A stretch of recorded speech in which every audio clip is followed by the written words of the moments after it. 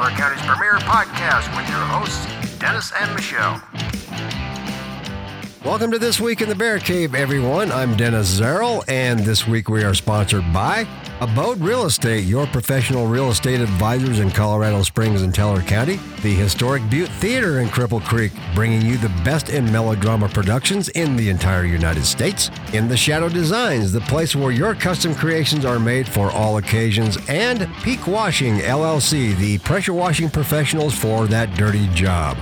Well, I hope everyone had a great extended weekend and a great Labor Day. I know I did. Didn't do a whole lot of things, but did take a trip up to Cripple Creek and Victor this weekend, and quite a few people up there. All kinds of stuff going on. Had some good food. But, you know, it's kind of sad. I can't believe the semi-official end of summer is here. Man, what a summer. That kind of went by fast. But I do love the fall, and watching the seasons change is one of my favorite, kind of human observations, I suppose. When you live on the West Coast as long as I did, there really isn't much change in seasons, and certainly not as dramatic as we have here in the Colorado area and in the Rockies in general. And Teller County is really amazing, and it's such a beautiful place, and I'm so grateful that I live here. And I'm also grateful that the Bear Cave is located in Teller County. You know, sometimes we take things for granted. I'm just grateful that I'm here, and every day that I wake up in the morning, I just take a look outside and see that beautiful forest, see Pikes Peak up there, and it's just a great place to be. Good time to be alive here in Teller County. Well, one other thing I can speak for the team here in the Bear Cave is that we are grateful to you, our listeners. We just went over 2,000 downloads to date on Podbean, and I want to thank all of you for listening and for putting up with my antics every week and sending me your hate mail, and to our sponsors for being with us. I really appreciate it and your support. So here's to the next 2,000 downloads, I guess. Cheers to you.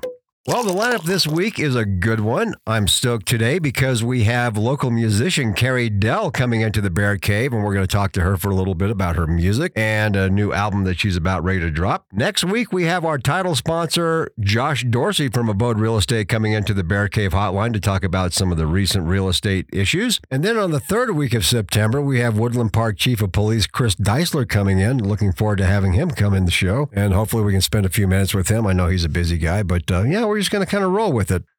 Well, it's been kind of another interesting week that has just passed. If you space geeks are like me, NASA scrapped the Artemis launch once again this week. Or I guess I should say last week. It was Saturday.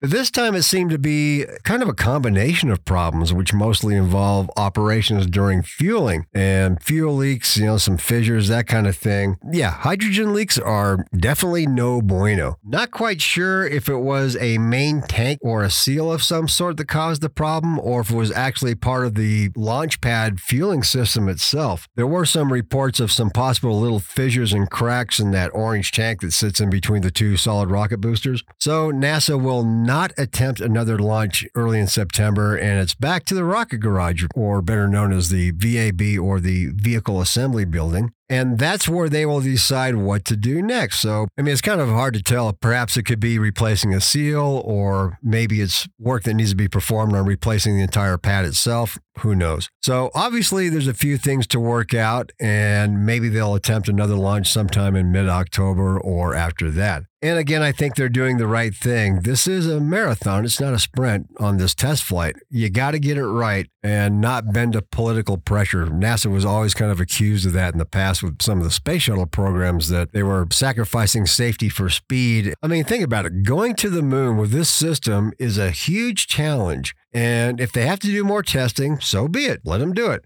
Don't light that candle until it's absolutely ready to fly. So good for you, NASA. Well, he called it Saving the Soul of America. That's right. Sniffy's speech last week. Saving the Soul of America. Seriously? I decided to catch the replay, I guess, the next day because I was watching a Vibes game, which was a little bit more important to me, but then that's just me. That whole babbling dribble that comes out of his mouth, nothing has changed. It was a complete midterm campaign speech against Donald Trump and anyone who supports him in any way, shape, or form. And I think he mentioned MAGA 13 times. I was one of those guys, had a pencil in hand and a piece of paper, and sure enough, he mentioned it 13 times in what was a 27-minute speech and a waste of airtime. When I finally did watch it a couple of days later, I sort of fast-forwarded through some of the same old minutiae, the same old campaign rhetoric, and pretty much it sounded like an incoherent Mein Kampf theatric that was unfolding in front of the television set. And one thing, whoever lit that set in Pennsylvania, they made it look more like Transylvania. It looked like a set out of Vendetta, the big background going on, and Sniffy's raising his fists in the air like, some kind of an Adolf rally that he was at.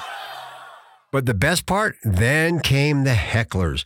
They had the megaphone out and they're yelling, F Joe Biden, or, let's go, Brandon. That's basically what they were saying. Then there was a series of sirens blaring from the megaphones, and oh my God, what a circus. And, he tried to play it off. He's like, oh, I support your right to say whatever you want. But clearly you could tell it was throwing him off his game. And, the guy's got an attention span of a carrot. Anyway, there were so many sirens and megaphones going off through that whole speech. And I was just like, oh boy, more of the same. But what was unbelievable to me was the saving of the soul of America. I think the only souls that need some saving is maybe Hunter Biden. I'm not sure. Mirrors of coke all lined up. That would have been appropriate because the thing was kind of lit up like a strip club anyway. But besides the same old Sniffy Joe rambling, I was most surprised by the Marines who were standing in the background. I mean, what the hell was that all about? To me, it raises questions about why the White House would undercut the message about the need to protect democracy and respect for institutions that he kept talking about by posting service members behind Sniffy as he delivered a political speech. It's really completely contrary to the military maintaining a neutral political opinion, and it's just wrong when political parties do it. And the comments that I was reading from veterans, whether they were conservative or liberals, pretty much all agreed that the optics sent the wrong message. So quit using the military as props, politicians. I think whoever thought this was a good idea should be fired. But in all fairness, he's not the only one who's done that. Past presidents have politicized the military, and they've gotten heat for it as well, but none of them lit it up like the gates of hell that he was standing in front of. I'm just still laughing about all that. Well, in general, I can wrap this up pretty easily. The speech hammered MAGA Republicans as a threat to democracy. That's what he said. They're a threat to democracy. So, nothing like a wartime speech to Americans against Americans. That's what I heard. I guess he thought it was supposed to be like some kind of a scary speech. All I can say is that was kind of a sad attempt at distracting Americans from the failing economy, the failing policies, and it was almost a rally for Antifa from being an idea to being his idea. Well, flush hard, voters, because it is a long way to the septic tank come November. Speaking of administrations and weird stuff going on, she is back in the bear cave crosshairs yet once again. And I'm talking about White House spokeshole Karine Jean-Pierre. Last week, she was in full damage control by using this revisionist history that they love to use all the time. What they do is they cast blame on the Donald for the COVID-era school closures that hurt American children.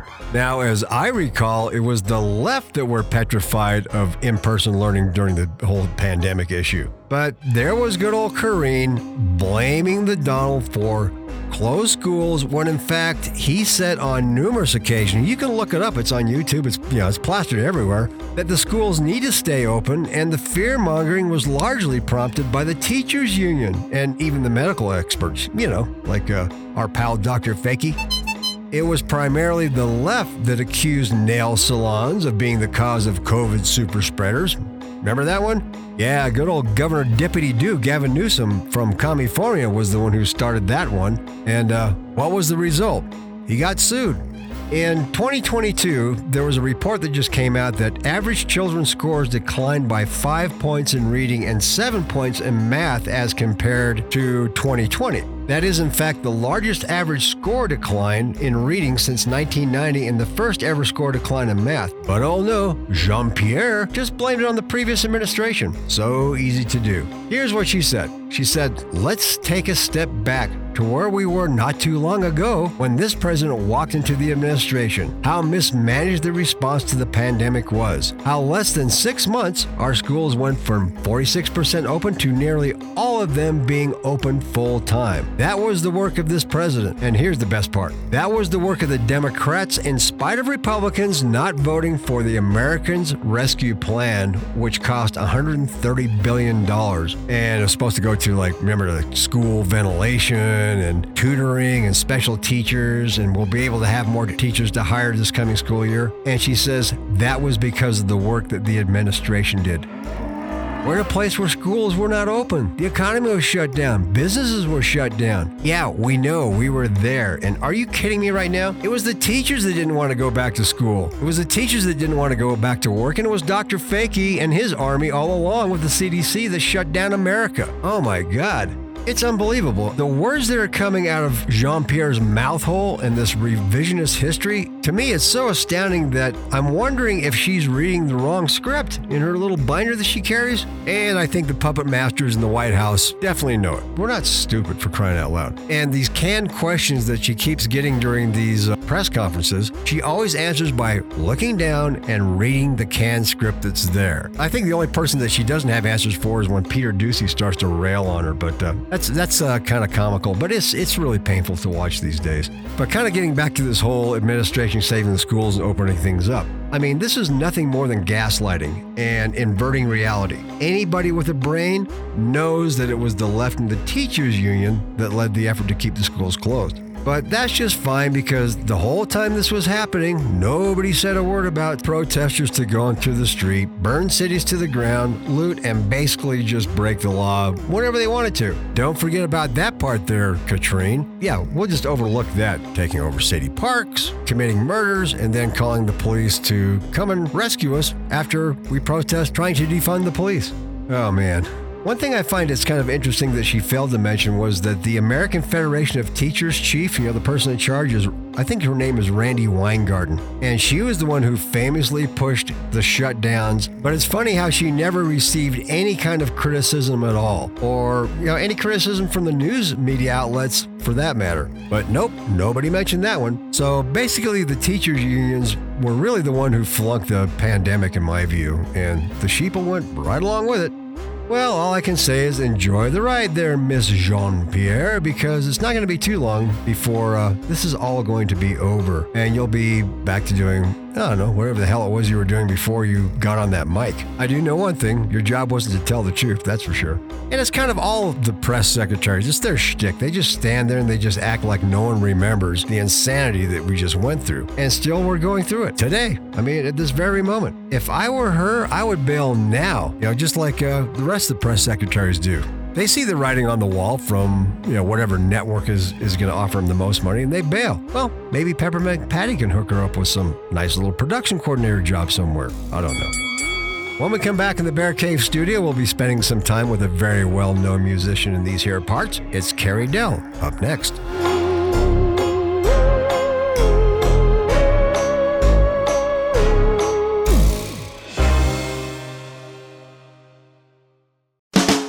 Moving can be stressful. I know. I've moved 13 times in 20 years and I've lived in 4 different states. When it finally came time to move back to Colorado, Woodland Park and Teller County were our target locations. But before I moved back home, I was looking for a real estate broker who understood and had experience with military families and knew the area well. I found Abode Real Estate and Joshua Dorsey.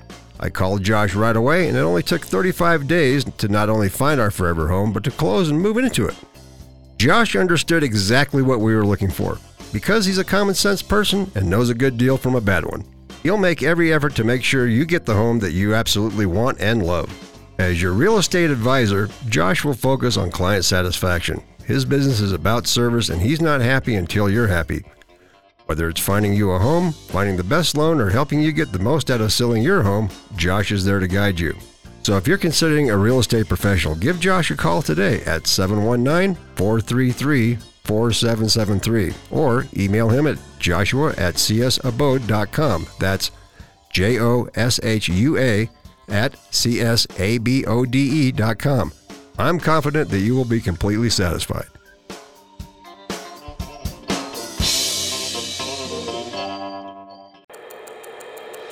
Time keeps moving on, and I can't hold on. There's nowhere to run, there's nowhere to hide. The end has finally come. It's hard to say goodbye when your heart is broken inside.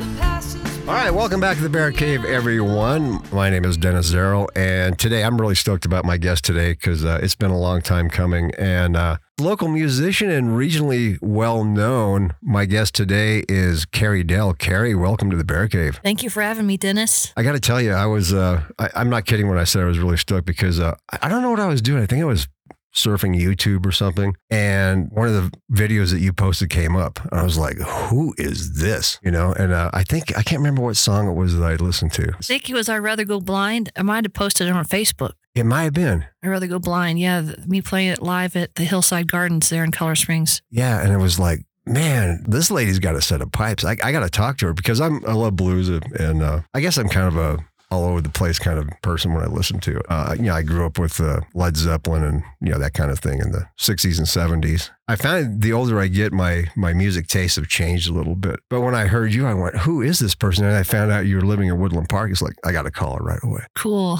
We had a really nice discussion. We talked for like over an hour, I think, the first time. Yes, we did. We talked quite a bit on the phone. Yep. Take me back a little bit. How did this whole music thing get started for you? I'm from Austin, Texas, and my mom loved music and always sang around me as a child. And so my first love for music already started pretty much as an infant. And my mom was always singing with the radio and albums. And then about 11 or 12, I started guitar lessons. Took private lessons there in Austin, Texas once a week, and really liked the Beatles a lot and was showing a lot of interest in music. So I just started taking lessons, and then I never knew I'd be such a great guitar player. Yeah. I just started young and never stopped practicing. Who did you listen to a lot? You said you listened to the Beatles. Who else influenced you at an early age? My first album I really remember listening to a lot of was Jesus Christ Superstar. I love that album. I would sing that whole album. And I realized I really like soundtrack music. I liked Star Wars was another album I listened to. That was my first album that I actually owned. And I listened to it over and over. So I really liked instrumental music, soundtrack music. And my mom was in a production of Jesus Christ Superstar. So I used to go to rehearsals with her and she'd be practicing. And so I just really loved that album. And then from the Beatles, I really liked all my parents' music, the Moody Blues, Elton John. Pretty much singer-songwriters were my biggest, I guess, influence. I liked Billy Joel from the 80s. I mean, he was kind of big when I was growing up. There's just pretty much my parents' generation, all 60s and 70s music pretty much influenced me. And John Williams and composers like Andrew Lloyd Webber and stuff like that. Yeah, we're kind of on the same sheet of music with that. Do you remember the first concert you ever went to? Yes, I do.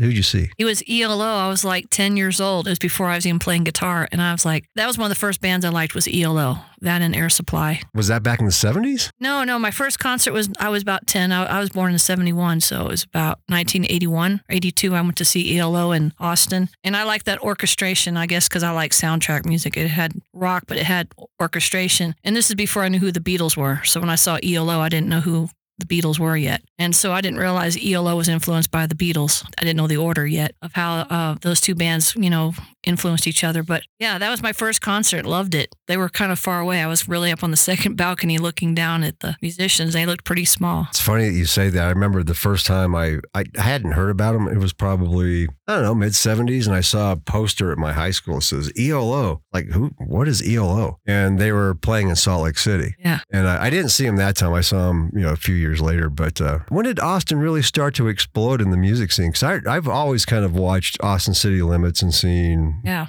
I would say the mid-'80s, about the time I was taking guitar lessons, my second guitar teacher knew Stevie Ray Vaughan really well. I mean, he actually was friends with them and I'm sure played gigs with them. So, but my first guitar teacher was not a working musician, like gigging out and stuff like that. So I would say the mid-'80s, about 84, 85, Austin became really known to be the live music capital of the world. Right. And then after the late 80s, after Stevie Ray Vaughan got big, everyone wanted to move to Austin. Pretty much everyone wanted to get discovered, I guess, there. But it just got bigger and bigger. Mainly because Dell Computers also started taking off in the late 80s, too, since Michael Dell is also from Austin. I didn't know that. Yeah, that's where Dell Computers started, and that's why we became such a popular place to move to, because we became the new Silicon Valley, basically. So you spent, well, most of your life there, right? Yeah, yep. I went to college there in the Austin area. Well, actually, it's San Marcos, but it's about an hour from Austin, 45 minutes to an hour. And I went to high school all in that area. So didn't come to Colorado till originally 1999. I came here and spent 2 years here and had to go back to Texas and then came back as fast as I could back to Colorado in 2006. Oh, so you've been here for a minute. Yeah, I've been here for a while. When did you know that music was something that you may want to do for a living and just pursue that? When I was a teenager.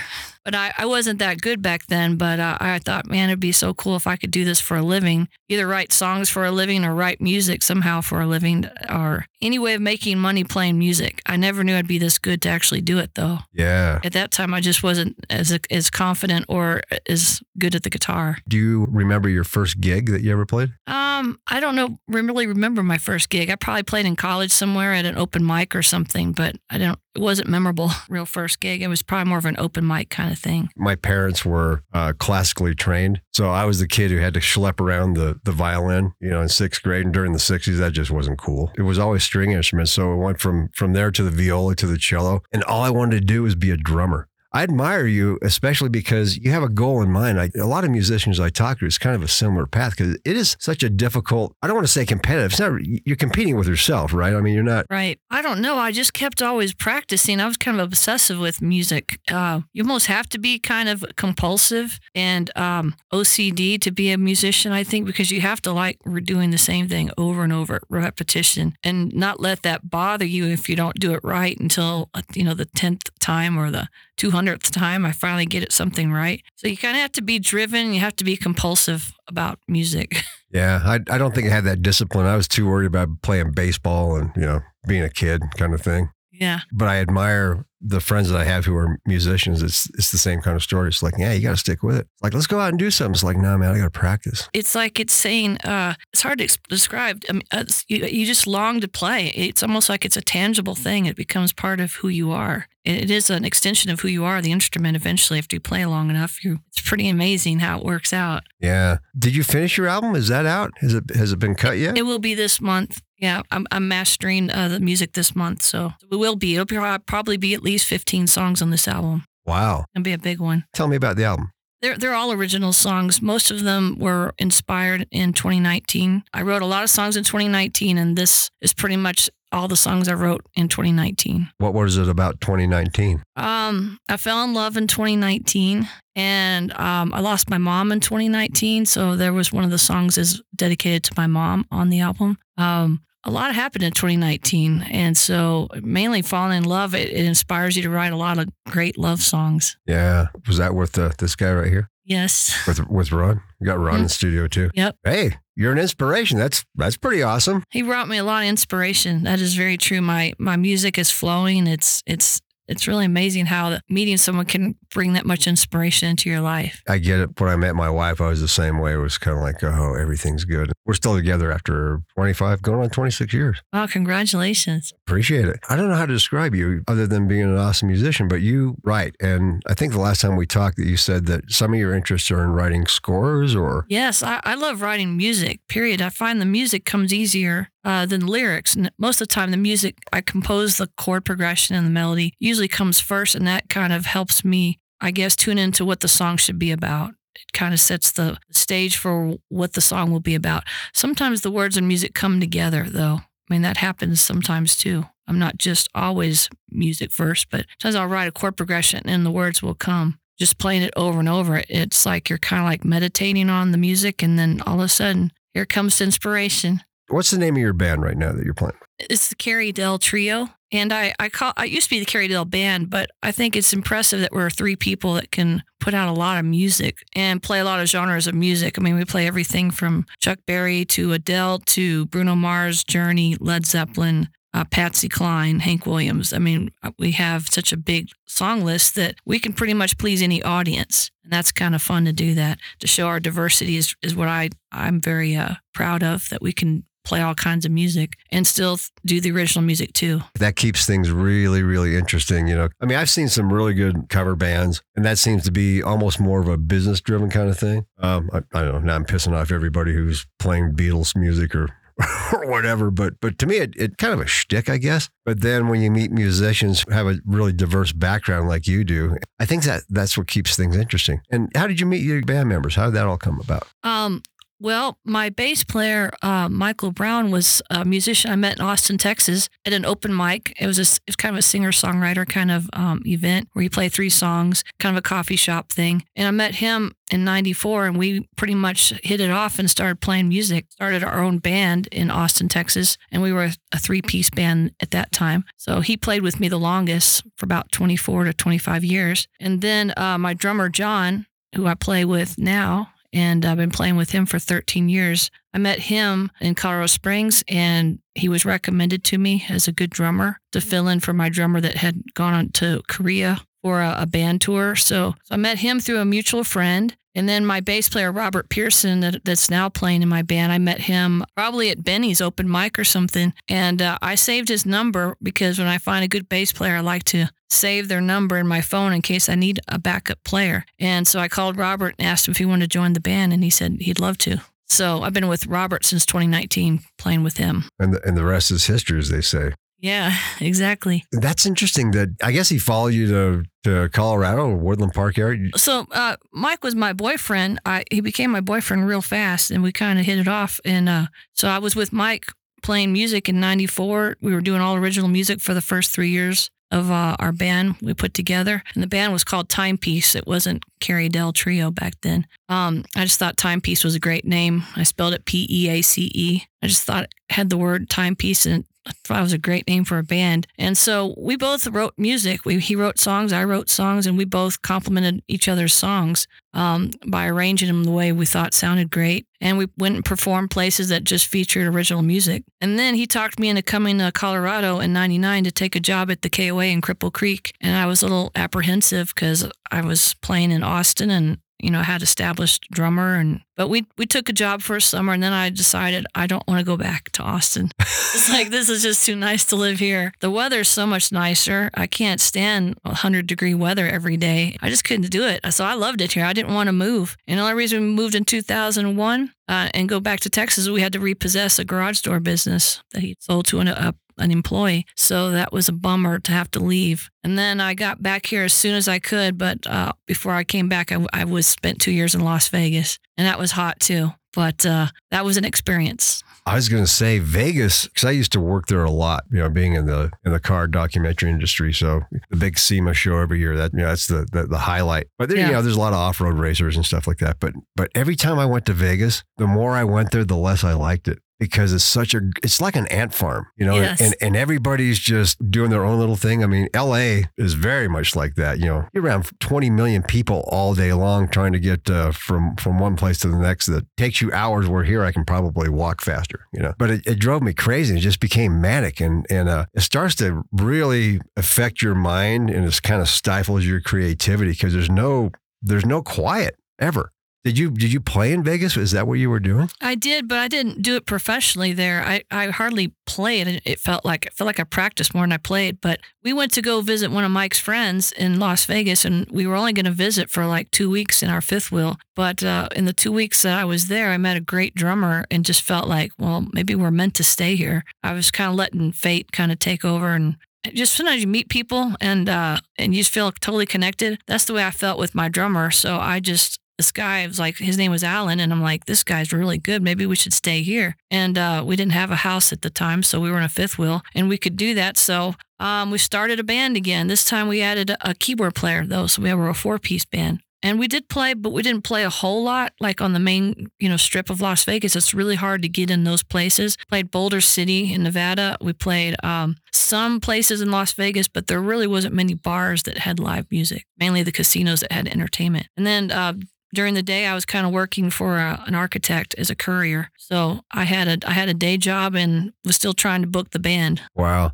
Well, the other thing with Vegas too, in those bigger cities, you've got unions that you have to deal with all the time, and it's just it becomes a the dream becomes the nightmare really quick. Yes, it was very competitive there. You have to have connections to play there. Yeah. I mean, you had to have a good agent. You had to have a video. They wanted tribute bands, and I'm like, I don't want to be a tribute band. I know, right? I like doing all kinds of music. I like playing blues, I like playing rock, I like playing all the different stuff. So it was hard, but it was the good thing that I got out of living there for 2 years. I watched Yellow Brick Road and watched that guy, the lead singer Brody. That guy was phenomenal in that band. I watched how good he was and how he segued songs. So watching a lot of good bands for 2 years made me realize it taught me some new stuff. So when I start performing things I need to do to improve my craft. Kind of works the same way in television and motion pictures. And I'll be the first one to admit it. If I see a cool shot somewhere, I'm stealing it. I mean, I have no shame. It's like, that was a phenomenal shot. And, you know, like they say, imitation is the greatest form of flattery kind of thing, you know, and I definitely would jump on something like that too. So, yeah, there's a lot of lessons learned from other people. I agree with you. Yeah, that guy Brody, and you might have seen him in Las Vegas. Yellow Brick Road was the highest paying band in Las Vegas when I was there from 2003 to 2005. And you just couldn't match him. He was just too good. He sounds like the record. Every song he sang, he matched every band perfectly. Even the guitar player played everything note for note. So they had their own stage place at some of the local casinos. They were there every week. They were just phenomenal. So when you saw them, you'd realize, man, there's no way you can be as good as they are. They're just too good. If you had to be a tribute band member, what band would it be? I would like to be Linda Ronstadt, but hey, there you go. I can sing her really well, but I also sing. Everyone says I sound like Ann Wilson, so it'd probably do better as Ann Wilson than Linda Ronstadt, but I could sing both of them pretty much very similar. You've got quite the range. I was surprised when you were hitting those high notes. That's a lot of stress on your vocal cords, right? Not really. I don't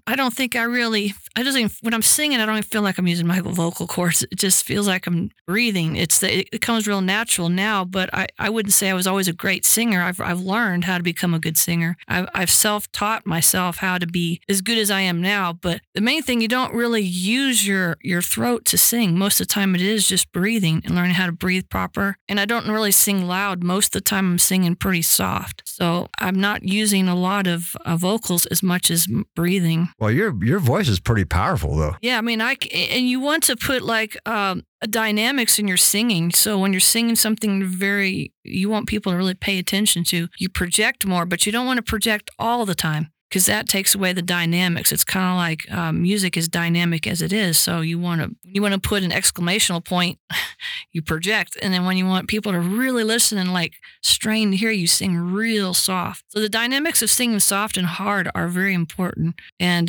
because you have to project that feeling too. You're projecting a feeling. If you sing everything really loud, it would lose the feeling and the essence of what you're trying to sing. Yeah. Or you would be a stage player at the Butte Theater somewhere. Yeah. So singing doesn't seem to be hard for me. I can sing 4 hours and then come home and sing some more. It doesn't stress me out. I would say my jaw muscles get more sore from singing, 3 days in a row. My jaw will be like, wow, it's sore. Mine do from just talking all that smack on this microphone all the time. I'm told I should maybe not talk as much, but who knows? Well, let me ask you this. As far as albums goes, is this the first album with original pieces, or? This will really be officially the second album with original music. The first album I did, I kind of put 10 songs on a CD, but I had actually recorded like 20. So I do still have old songs that never did get on a CD. So those I need to somehow get them out there too, because they've been recorded, just not released on an official CD. So this is going to be number 2. How long have you been working on this album now? I started in 2020, and I did a lot of the mixing in 2020, but I was just learning how to record my own music too. I'd never done this before, so I had to buy equipment and everything. And while I was in lockdown, I was trying to learn how to record music. And that's how it started. Now I found a mastering guy, which I've been waiting to find somebody for like at least 6 months. And I found a great guy in the Springs I'm going to use. That's an art all in itself as well. I mean, finding a good producer and somebody who can master sounds. I mean, takes a key ear that I've learned just from talking to people and being in the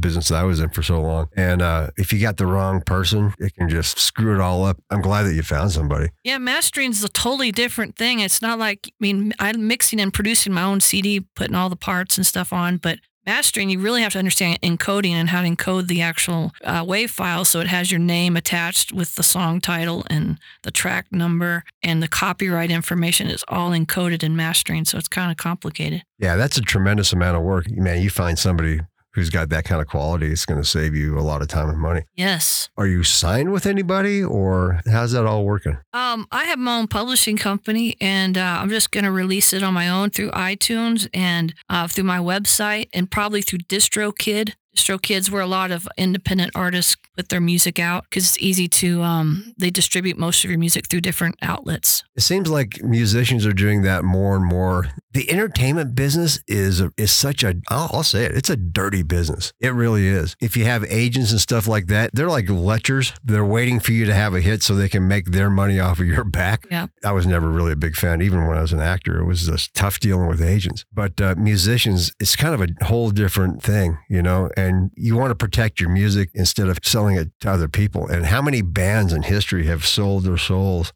and just wound up hating each other? What kind of advice do you have for people who are getting into this business who want to do what you do? Because you've had to learn a tremendous amount of lessons over the years. Oh, sure. I mean, I've learned a lot. It's taken a long time to figure out how to do everything yourself. You got to be driven and motivated to do this because, I mean, I had to learn how to record my own music. I produced it myself. I put all the parts. I play keyboards, and a lot of the songs are piano songs that were written, but it's a lot of work. Learning how to get gigs yourself. What advice do I have? You just have to be very organized too. I would say not only motivated and driven, but you have to have a plan and be very organized in what you want to accomplish. As far as gigs and stuff, I'm pretty much hustle a lot. And so that's how I make a living playing. I mean, I am competitive. I try to be as good as I can be and put feeling behind each song I sing and show my diversity of what kind of music I can play. As far as recording your own music and doing that stuff, it's not always easy to learn how to do all that stuff by yourself. So sometimes having help is a good thing. If you can find friends that know how to record already, get you out there to produce your own music, that's another suggestion I could offer. The most important thing is copyright your music through the Copyright Office. And sign up with BMI or ASCAP. Pick one of those two entities to sign up your original music with, and read a lot, I guess, on different ways to get your music out there. I'm trying to learn too. I mean, publishing companies is where I think it's at. If you can sell one song to a movie or even get it on a TV show, that's success to me. Yeah, that opens the door right up, doesn't it? It sure does, because that would be awesome. I just want my music to be heard. I think I have a good feel for writing music, and I think it's sellable. Yeah. You don't have to convince me. You got quite a following regionally here, though. It's a packed house anytime you play. That's a lot of hard work. I mean, it's many years of playing and building up your fan base, advertising that you're playing, and you just got to keep doing the same consistent, rotation of, again, marketing yourself as much as you can. Post stuff on Facebook, even though it's not my favorite social media place, but that's the place to go. Yeah. And YouTube is probably the best social media for any musician or singer-songwriter. There's so many platforms that are out there now, and it's like, it's kind of a necessary evil, unfortunately, Exactly.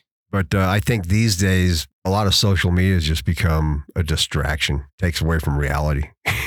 That's very true. People spend way too much time in a virtual world. That's very true. I agree with you. I'm really excited to hear the whole album. And listeners, we're going to use some of Carrie's licks to do our intros and outros today. But what do you got coming up? I guess you're playing all the time. Yes, I am playing all the time. But that's kind of, again, that's how I make a living.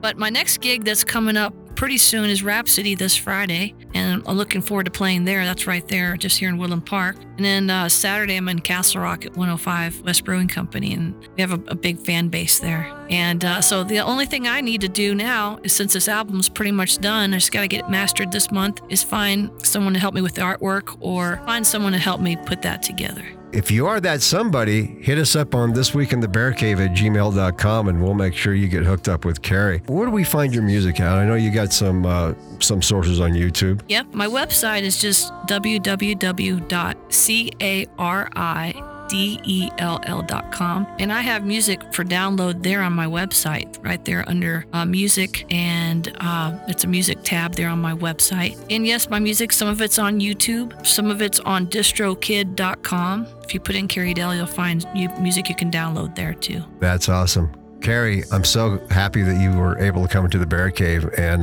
don't be a stranger. We're going to have you back a few times. How's that sound? That sounds great, Dennis. Thank you for having me. All right, that was Carrie Dell, and we're gonna let her play us out into the next act, because up next it's story time with Michelle. So don't go away. Quiet man, only you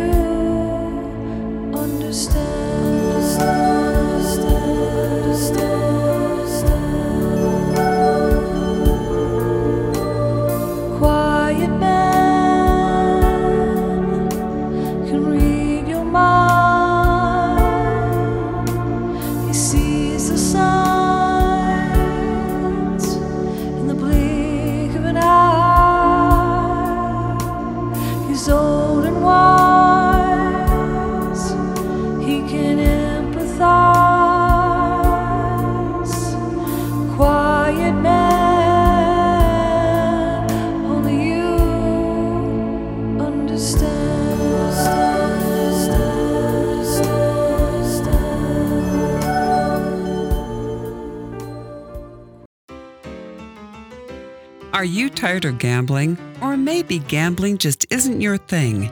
Then you need to come visit the historic Butte Theater, located in the heart of Cripple Creek, Colorado. Enjoy our classic melodramas, Shakespeare of the West, musicals, comedies, and our community's favorite Christmas show. The Butte is fun for the whole family, so get your tickets today at thebuttetheater.com and come join in our fun.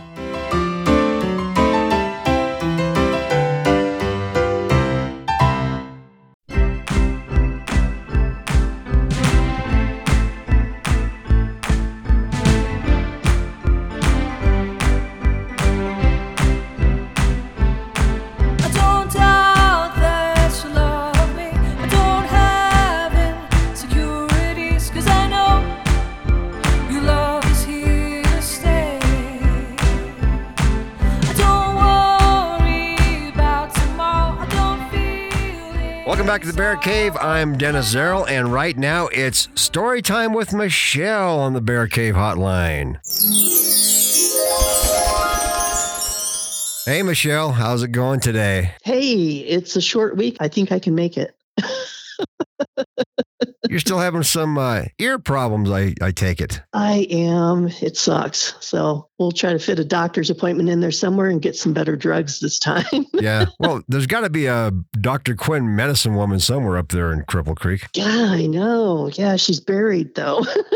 Yeah, well, there is that. Oh, boy. Well, anyway, you're going to start a new kind of mini series with stories this week, right? And so tell us what it's all about. So, we're talking about the history of Cripple Creek, Victor. We've talked about the railroads, talked a little bit about the mines. And when we first started our adventure in the Bear Cave, we even brought your wife on and we had that nice long discussion about prostitution. And so I'm going to kind of revisit that and talk a little bit more specifically about prostitution and such things here in Cripple Creek. Yeah, give those painted ladies some love. For sure, for sure. So we mentioned back then, and we'll just do a reminder, here in Cripple Creek, our famous red light district was right on Myers Avenue. So the land on which the city of Cripple Creek was built had been a cattle ranch belonging to two Denver real estate men. When platting the city, they gave their names to what were to become the two principal streets. So Bennett Avenue became the financial and shopping center, and Myers Avenue, just one block south, became one of the West's most notorious red light districts. It was lined with saloons, gaming halls, parlor houses, and cribs from 3rd Street through 4th Street and 5th, and finally it ran into Poverty Gulch. So that's about like 3-4 blocks of prostitution and gaming and saloons. It's kind of ironic that the bank is right next door or the next street above it, right? Right, exactly. Makes it convenient, I guess. There's a story why that's called Masonic Avenue over there. We'll cover that one day. Oh, boy. So on April 25th, 1896, one of the girls from the Central Dance Hall got into a fight with her man and knocked over a gasoline stove. The fire they started leapt from building to building, and in hours, the whole red light district was nothing but a field of ashes. Ouch. Ouch. But within a few weeks, all the establishments on Myers Avenue were back in business again. They were not wasting any time. Wow. So the street looked about the same after the fire as it did before. Shacks were thrown up quickly to serve the thirsty, lonely miner. As the camp continued to grow, buildings were replaced with brick ones. And there was a reason for that as well. So after the big fires took out most of the town, an ordinance was put out there that everything should be built on brick on the main streets. By 1900, Myers Avenue had a look of big city permanent. Streetcars ran through it every few minutes with bright lights, free-spending miners, and music filling the evenings with scores of places. Myers was about the liveliest street in all the West. I bet it was. I'm sure it was. The whole of Cripple Creek's Tenderloin was at the lower part of the city near the meandering creek that gave the town its name. So you can imagine people did not care for it very much down there when you have streetcars passing right through there. Yeah, well, a little bit of advertising. Exactly. So when Carrie Nation, one of the country's most inhibited crusaders, visited Cripple Creek, she called it a foul cesspool. It was, she claimed, the most lawless and wicked city to be found anywhere. She warned the people of the gold camp that Myers Avenue was luring innocent men and women by the hundreds to death and destruction. Wow. She's a little dramatic, right? Well, there's a lot of people in Teller County that are just like that right now. Right. With hatchets in hand, correct? Not much has changed. I'm sorry, sir. You can't bring that torch in here. Right. So Myers Avenue had a bad reputation as any street in the West, and it did its best to live up to it for over 20 years. So that's a little taste of what Myers Avenue is about. And we'll talk a little bit later about some of the women that actually were very successful. You know, it's amazing because prostitution was not really legal, and the law just kind of turned a blind eye to it, right? As long as you're within the hours of operation, so to speak. Correct. Well, so as long as they stayed on Myers Avenue, they were open 24/7. But when you got onto Bennett Avenue, there were certain hours that you were allowed as a prostitute to be on Bennett Avenue to go shopping. And all the good people, quote unquote, would stay home. And as long as the girls stayed out of trouble, they didn't get bothered. But the city benefited from it because they had a head tax. So every prostitute paid a head tax, and every madam paid a higher head tax for having multiple prostitutes work for her. So the city made some pretty good money off of them. It's amazing that it went on that long and that it survived that long. There was quite a prostitution ring all the way into the 50s and 60s. Wow. Yeah, I guess that's why they started building so many churches, huh? yeah, maybe so. Who knows? All right, good story. I can't wait to hear the continuation of it next week. It's going to be interesting. I mean, people try to bury history sometimes because it may not be what they want it to. Because it's ugly. Yeah, I guess so. But it's almost like, what's the difference between being woke and trying to bury Confederate history or trying to bury your own history within the county? Correct. I agree. No, it's out there. It's real. And why not acknowledge it and freaking learn from it, Yeah. Well, there are some good things that happened. I mean, Pearl DeVere and a couple of the other more wealthy prostitutes who did a lot of good for the community and helped people out. Absolutely. Absolutely. So, yep, there's always good, there's always bad, but, it just at least embrace the history. It exists. You Yeah. just can't ignore it. We're not going to sugarcoat on the Bear Cave, that's for sure. But That's right. all right, what other kind of happenings are going on up there in the Cripple Creek Victor area? Well, the burro races over in Victor are going on this weekend. Oh, so that's you and I right. talked we talked a little bit about that, and that's going to be some good, cool stuff. It's a nationwide thing, isn't it? Didn't we talk about that? Yeah, I mean, these are like top level athletes that this is a thing. And Yeah. I was surprised. I had no idea. Me either. I didn't really think about it. I was like, holy cow, I read up a little bit on it. I was like, it is a big deal. The following weekend, September 16th through the 18th, we didn't talk about this, the Rocky Mountain Rambler 500. Oh, Have you ever heard of that? Yeah, Kim mentioned it a couple of weeks ago, but I think it's worth mentioning again. It is. It's so cool. So the premise of it is you have to basically pay less, $500 or less for a vehicle, and it has to run, and then they do a race down one of the byways. You should see some of the youngsters that come in and the creativity. It is a hoot, and they're just there to have fun. That's it. They just want to have fun. There'll be big old oversized yard games and things like that. They usually have sell beer and stuff like that, but it's fun. It's cool. They're fun to talk to. So I really encourage you to get over to Victor and check it out. And I think the whole premise is to see how much garbage you can collect on these routes, and the person who has the most garbage when they get back to the finish line or whatever is the winner. Isn't that awesome? Yeah, that's pretty cool. It's cool. And actually, the same weekend, Mount Pisgah Speaks, which is the cemetery tour up here in Cripple Creek, where people from the Victorian Society dress and impersonate people who are buried in our local cemetery. And it is a phenomenal tour. Yeah, I think I need to check that out because, I like that whole cemetery thing because there's so much history that you can derive from just walking through some of those old cemeteries. Absolutely. Absolutely. And they do such a good job. I mean, they do the research and they find out really what these people's stories are and portray them. So it's bringing history to life. It's awesome. I highly recommend it. Now, is Greater Tuna still playing at the Butte Theater? It is indeed. It closes on September 17th. So if you haven't gone and seen it, get up here, get your tickets. They're actually running two different deals. If you come dressed in Western garb and you go up to the ticket window, you can buy one ticket and get one free. Wow. It's ridiculous, right? Yeah. Way to go, Zach. I know. So, but you do have to do that in person. You do have to be in Western garb. Also, they have another buy one, get one half off. You can call in here. You can call in at the Butte Theater. And if you just buy one ticket, you get the second one half off to see Greater Tuna. The good news is that it puts us closer to Young Frankenstein. I know. I'm so excited for that. I've never seen a stage play of Young Frankenstein. That's got to be interesting. I mean, the show is a classic. I know. I haven't seen it on the theater either, so I'm totally stoked. I love it. Me too. All right, Michelle. Well, thanks again for coming in to the Bear Cave Hotline. As usual, we miss you, and I can't wait to see what our second chapter of Myers Avenue is going to be all about next week. I'll try to make it as interesting as possible. All right, sounds awesome. All right, Michelle, well, have an awesome day and take care of that earache. We'll do that. Thanks, Dennis. We'll talk to you soon. Okay, bye-bye now. Bye. That was my partner in crime, Michelle Roselle, coming to us from the Heritage Center in Cripple Creek. So up next, it's our field producer, Trevor Phipps, with local happenings, followed by the director of marketing for the Rocky Mountain Vibes, Kay Goodell. We'll be right back.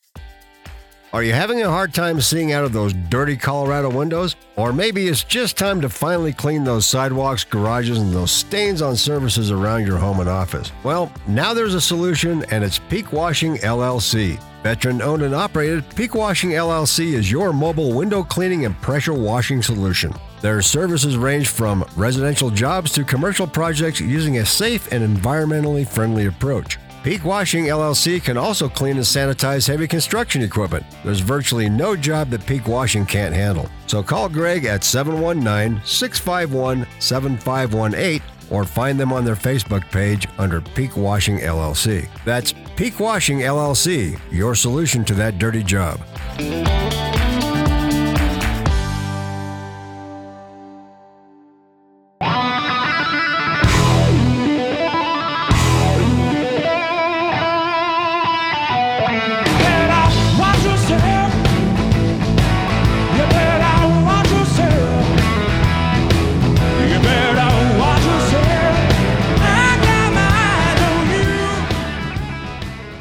We are back in the Bear Cave, and once again on the Bear Cave Hotline, it's our field producer, Trevor Phipps. Trevor, how's it going? Good. How are you doing? I'm doing okay. I had kind of a chill weekend, didn't do a whole lot, but kind of getting down to business here. I guess by now, if you haven't seen the video that came out, I guess it's the police camera footage that came out with the whole Eilingworth issue versus Samantha Peck issue versus whatever. To me, it looked like a scene out of Star Wars, some weird segment where Obi-Wan does the Jedi mind trick on the Imperial Guard. Yeah. She did the lawyer mind trick on the police officer from Woodland Park. I don't know. Kind of give me your take on that whole thing. It was just, wow. That was some footage. Yeah, it's kind of strange. I guess the Gazette posted the original 911 call, and then they posted the body camera footage from when they approached the alleged victim. So who Miss Peck called the police on originally. One of the posts that I saw, like somebody pointed out on social media that at the end of the conversation, the police officer pretty much already said what he was going to charge Samantha Peck with after talking to Eilingworth and before he ever even talked to Peck again. You know, being a lawyer, it kind of seemed like she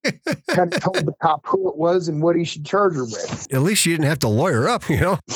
Yeah. But what I thought was so weird is, I don't know, maybe it's just me, but it seemed like she just kind of led him right along as to what the charges should be. And, you know, she let him know that she was a lawyer, but from looking at that police footage, she was clearly sober. I mean, she was not drunk at all, in my opinion. But, you know, I'm watching it off of some social media channel. But so where do you think this is all going to go? Or are we just flipping a coin here to see which side it's going to land on? I think the charges will probably drop. I mean, you got to think if you're this highfalutin lawyer that she's got, I can't remember his name again, but if I'm that guy and civil rights is my jam, then I'm going to take that video and that's the first thing I'm going to present to the judge. Yeah. Oh, boy. I guess we'll see where it goes, but... Well, and the fact that, too, that Eilingworth works for the DA's office, I think that's going to be, I don't know, tough for them to prosecute. Oh, you mean David Eilingworth? To me, there could be some sort of conflict if the DA's office does try to prosecute her when one of your employees' wives is a victim. Hey, maybe her husband will get up there and prosecute it. Yeah, exactly. I don't know. It'll be interesting to see how it all plays out. It was kind of a telling piece of footage, I would say, to say the least. But I haven't really heard anything coming back or any kind of blowback from the results of the recall. I think it was pretty straight up. I've seen a few things on social media that I don't know what it is. People are always trying to make an issue out of something. It's pretty cut and dry. It's like the numbers are all there. They're very clear. They were very well organized and lined out. And if it's me, I think our county clerk did due diligence and did a great job. And I don't see any kind of issues. Yeah, it seemed like the biggest thing was just people signing that weren't in the district, which could have been by accident. Yeah, I think you're right. And it's not like some big cities where they hire professional signature gatherers, for lack of better terms. If you're just a volunteer that's believing in your cause, you may miss a signature or not look at an address. But I think some of that could have been solved just by taking a few minutes and looking down and going, hey, wait a minute, you're from Kansas. You can't really sign this, But And the other thing that people aren't thinking about is that the district boundaries for Woodland Park School District are kind of weird. So there's a chance somebody could think that they were in the boundaries of the district when they aren't necessarily. The boundaries are pretty cut and dry on like the east, north, west ends of the county. But then once you get into Divide, the south parts of Divide and Florissant, it gets kind of tricky because Cripple Creek comes in. Right. Well, either way, like we've always said before, I hope both parties at least put all this stuff aside and take into account the fact that you got kids that are going to school that need to be educated by the best possible teachers we can find and get on with life. Yeah. Anyway. All right. I know you're working on a couple of stories, and lately I noticed you're highlighting businesses in the paper now. And what's the business that you're highlighting this week? What can we look forward to in the Mountain Jackpot? Oh, this week I wrote a good article on Mountanara Cucina Italiana. It's a new authentic Italian food restaurant that's in the Gold Hill South Shopping Center, kind of by City Market. And I went and tried it about a week ago, and it was awesome. It's the real deal. He's from Italy. And he's got some more Americanized dishes because he was kind of explaining that, like your fettuccine Alfredo and your chicken Parmesan didn't really originate in Italy, but he's still making some of those, but he's putting a Italian spin on it, like how they would cook those items in Italy. And then he's also got some authentic Italian dishes too, like gnocchi. And he's got this like pork roll that he rolls up with sage and then slow cooks for like 4 hours and slices it. Man. He's got a walleye that I guess has been getting really good response. Just about a year ago, we were having this conversation and people were talking about they wish they had an Italian restaurant in Woodland Park, and all of a sudden, poof, here it is. I guess it kind of came about at the barber shop. Roberto, the owner, was telling me he wasn't really interested in opening another restaurant because he got sick of dealing with the people through COVID, and mainly staff. He was having trouble with people calling off and just having trouble with staff like everyone else was. So when he moved from Colorado Springs to Florissant, kind of wanted to get out of the restaurant industry, but then I guess he wwent to the barber shop here in town, and they kept telling him every time he went in there, like, we need an Italian food restaurant in town. We need an Italian food restaurant in town. Good for you guys over there. So he found the spot, and I guess he did a lot of remodeling. He revamped the whole kitchen, repainted the dining room. He did a lot on the kitchen to kind of make it good for what he needs to use it for. And another thing he was saying, which is kind of interesting, he said that in Europe, the standards as far as food cleanliness and the rules that you have to follow with a restaurant are a lot more strict and stringent than they are in the United States. So coming here, he was already used to working under a higher level of scrutiny and more cleaning and that sort of thing. So when he came here, the standards were really easy for him to meet. That's either a good thing or a really bad thing, I guess, depending upon which way you look at it. Right. It's like, why am I getting sick coming to this restaurant? All of his meals are pretty reasonably priced, between 20 and 30. And he said he's trying to keep it that way, but he's kind of operating on a low profit margin because of that. We may have to get him to step into the bear cave at some point. Anyway, as I'm talking about my expanding waistline, let's talk about some local high school sports. And hey, we made good on our promise. We went to the game Friday night, and I was surprised, man. That place was packed. It was a pretty brutal game, too. There was a lot of big hits. Oh boy, was there ever. We were standing on the end zone zone when Salida had the ball, and there was a massive, and I mean massive hit on the opposite end of the field. So whoever was involved in that collision, I hope that kid is okay because he was down for a little while. Yeah, I haven't heard on that, but they didn't seem like they were rushing him anywhere. So I think I had heard that they just kicked him out because he had concussion symptoms and just wanted to make sure he was okay. Well, I left a little bit earlier, but wrap up the game for me. How did it all turn out for him? Well, the Panthers ended up winning by 1 point. They were the first ones to score. In the first half, they recovered 2 fumbles on the defense side, and then one of them they turned into a score through an Aiden Hood running play. And they were up 14-0, and then Salida seemed to come back a little bit. They got 2 touchdowns and they tied it. And then in the second half, it kind of seemed like the Panthers slowed down a little bit. Third quarter, Salida came back and got another touchdown and then kicked an extra point, making it 21-14. Towards the end of the game, the Panthers got a pretty good drive going and made a couple big plays, drove it down to the field, and the quarterback Bryce Broker scrambled in for a touchdown. And it was in the final minutes of the game, and it was 21-20, and instead of trying to kick a field goal to tie it, they put their offense back on and went for 2, and they ended up scoring and getting the 2-point conversion and making the score 22-21, and then there wasn't enough time for the Spartans to reply, so they ended up winning their first home game of the year. That's awesome. So I guess they're sticking with the Smash Mouth football philosophy, and, well, it worked for them this week. Who have they got coming up in the next week or two? Next week, they play at home again this Friday, against Mitchell Marauders. That should be an easy one for them to win, I think, just because they lost their first game like 52-0. So I'm hoping the Panthers can use home field advantage. That sounds like last year's Vibes game scores. Yeah. Following week, they have a bye, they have a week off, and then they come back home on September 23rd for their homecoming game. All right, that sounds good. For Trevor and I, it's kind of a sad week because this is the last week where you can catch the home stand for the Vibes, and it's over. We're going to have Kay Goodell coming in here right after your segment, but I got to say, it looked kind of bleak at the beginning of the season, but man, they really pulled it together in the second half. Yeah, that whole revamping they did to their team and the renegotiation of the contract really seemed to help them out a lot, like black and white. I'm hoping that they can take that momentum and use it as a springboard to go into the next season because it seems like the season went by so fast, but I'm really happy for them, and I'm glad that they ended on a high note. Yeah. All right, Trevor, I'll check in with you again next week. Okay, that sounds good. That was our field producer, Trevor Phipps, coming into the Bear Cave hotline with some local happenings. And speaking of local happenings, I just want to remind everyone not to forget the 9/11 ceremonies going on in Woodland Park this weekend. In Woodland Park, Post 1980, along with VFW Post 6051, will perform a memorial ceremony on September 11th at the Lions Park in Woodland Park. And they are commemorating the efforts and sacrifices of the first responders who charged into that catastrophe, risking danger to save human lives. The ceremony begins at 9 a.m. on September 11th, that's Sunday, and the public is encouraged to attend.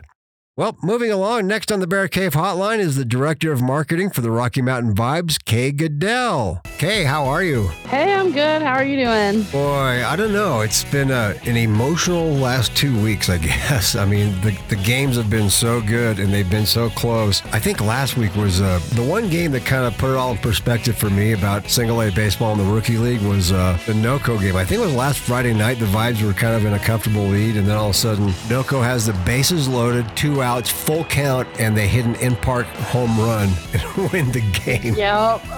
Yeah, that was tragic. The heart in this team is just incredible, and you could really see it from the dugout down there, how their mood swung in that moment. Oh man, it crushed my tiny little baseball heart.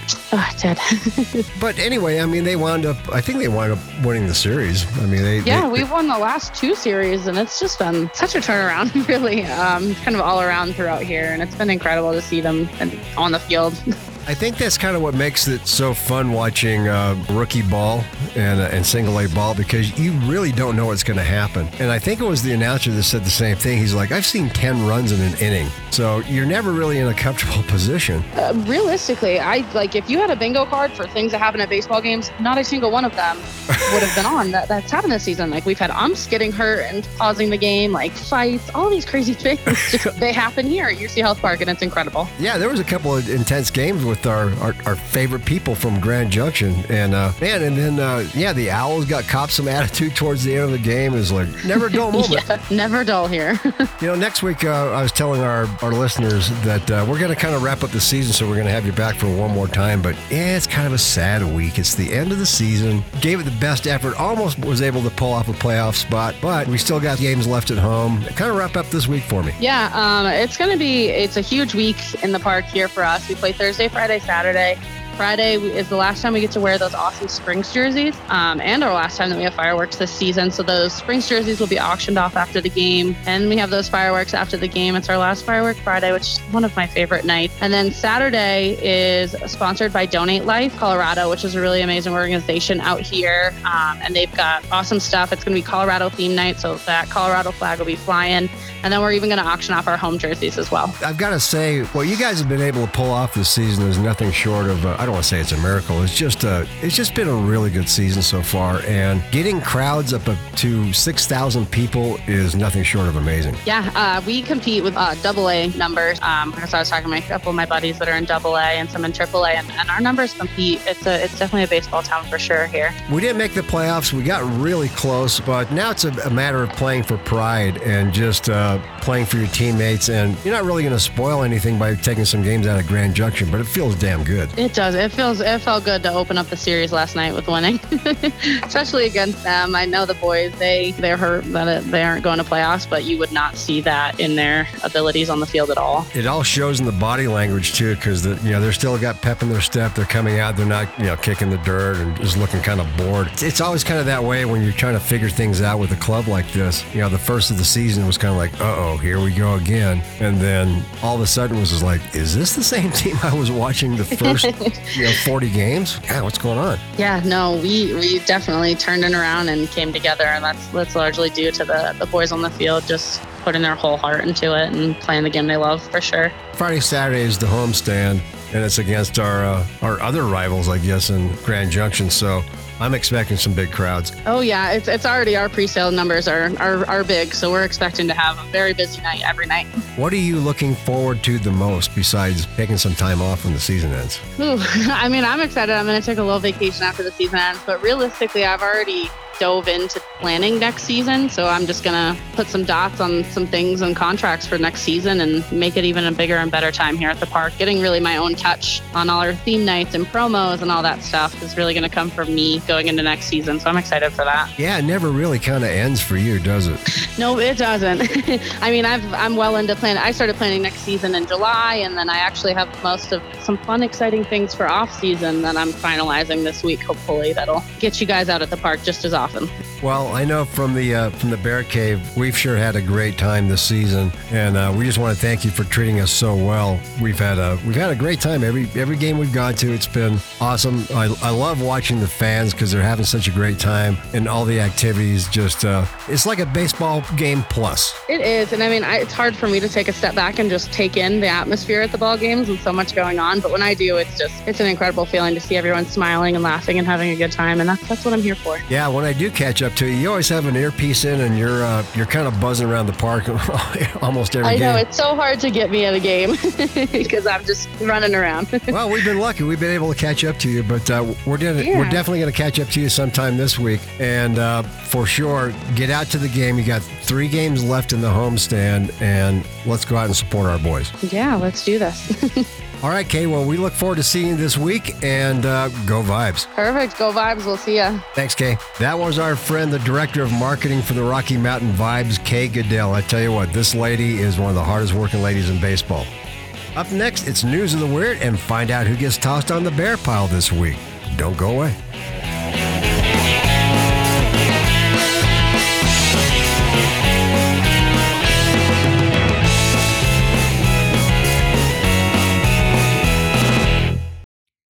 Do you have an upcoming special event and don't know what to do? In the Shadow Designs can create one-of-a-kind pieces for you. Located in the heart of Woodland Park, Colorado, In the Shadow Designs specializes in beautiful centerpieces, wreaths, and one-of-a-kind creations for your home or business. Whether it's a baby shower, celebration of life, anniversary, or corporate event, let In the Shadow Designs meet your needs. So contact In the Shadow Designs today on their Facebook page or give them a call at 818-400-1456. Let In the Shadow Designs do the work for you so you don't have to.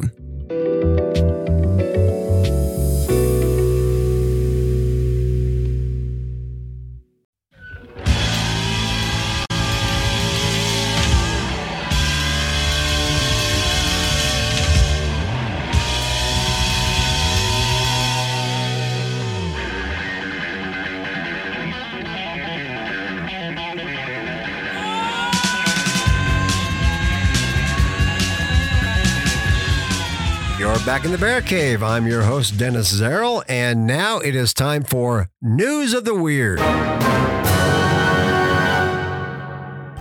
Well, this week the headline reads, Bright Idea. You're going to love this one. Sean Stewart, 27 of Snohomish County, Washington, has been doing a lot of fishing as of late, but not for the aquatic specimens Washington is known for. Instead, Stewart has been using a rodent glue trap attached to fishing line to take money out of a night deposit box around the area. Okay. Here's a guy with a rodent glue trap attached to fishing line, and he's trying to lift money out of night deposit boxes. Genius. What could go wrong? This particular method is pretty unique. We haven't seen this one before, said Jason Toner, who was the chief of the Stanwood Police Department. A Wells Fargo bank in Stanwood was able to capture video of Stewart, although he also hit more than a dozen other banks. He was only successful a few times out of the many times he tried in area banks, said Toner. Yeah, bank cameras all over the place? Okay, no genius here. Mensa, you're safe, not a new member. Well, end result is now good old Stewie faces 13 counts of burglary in the second degree.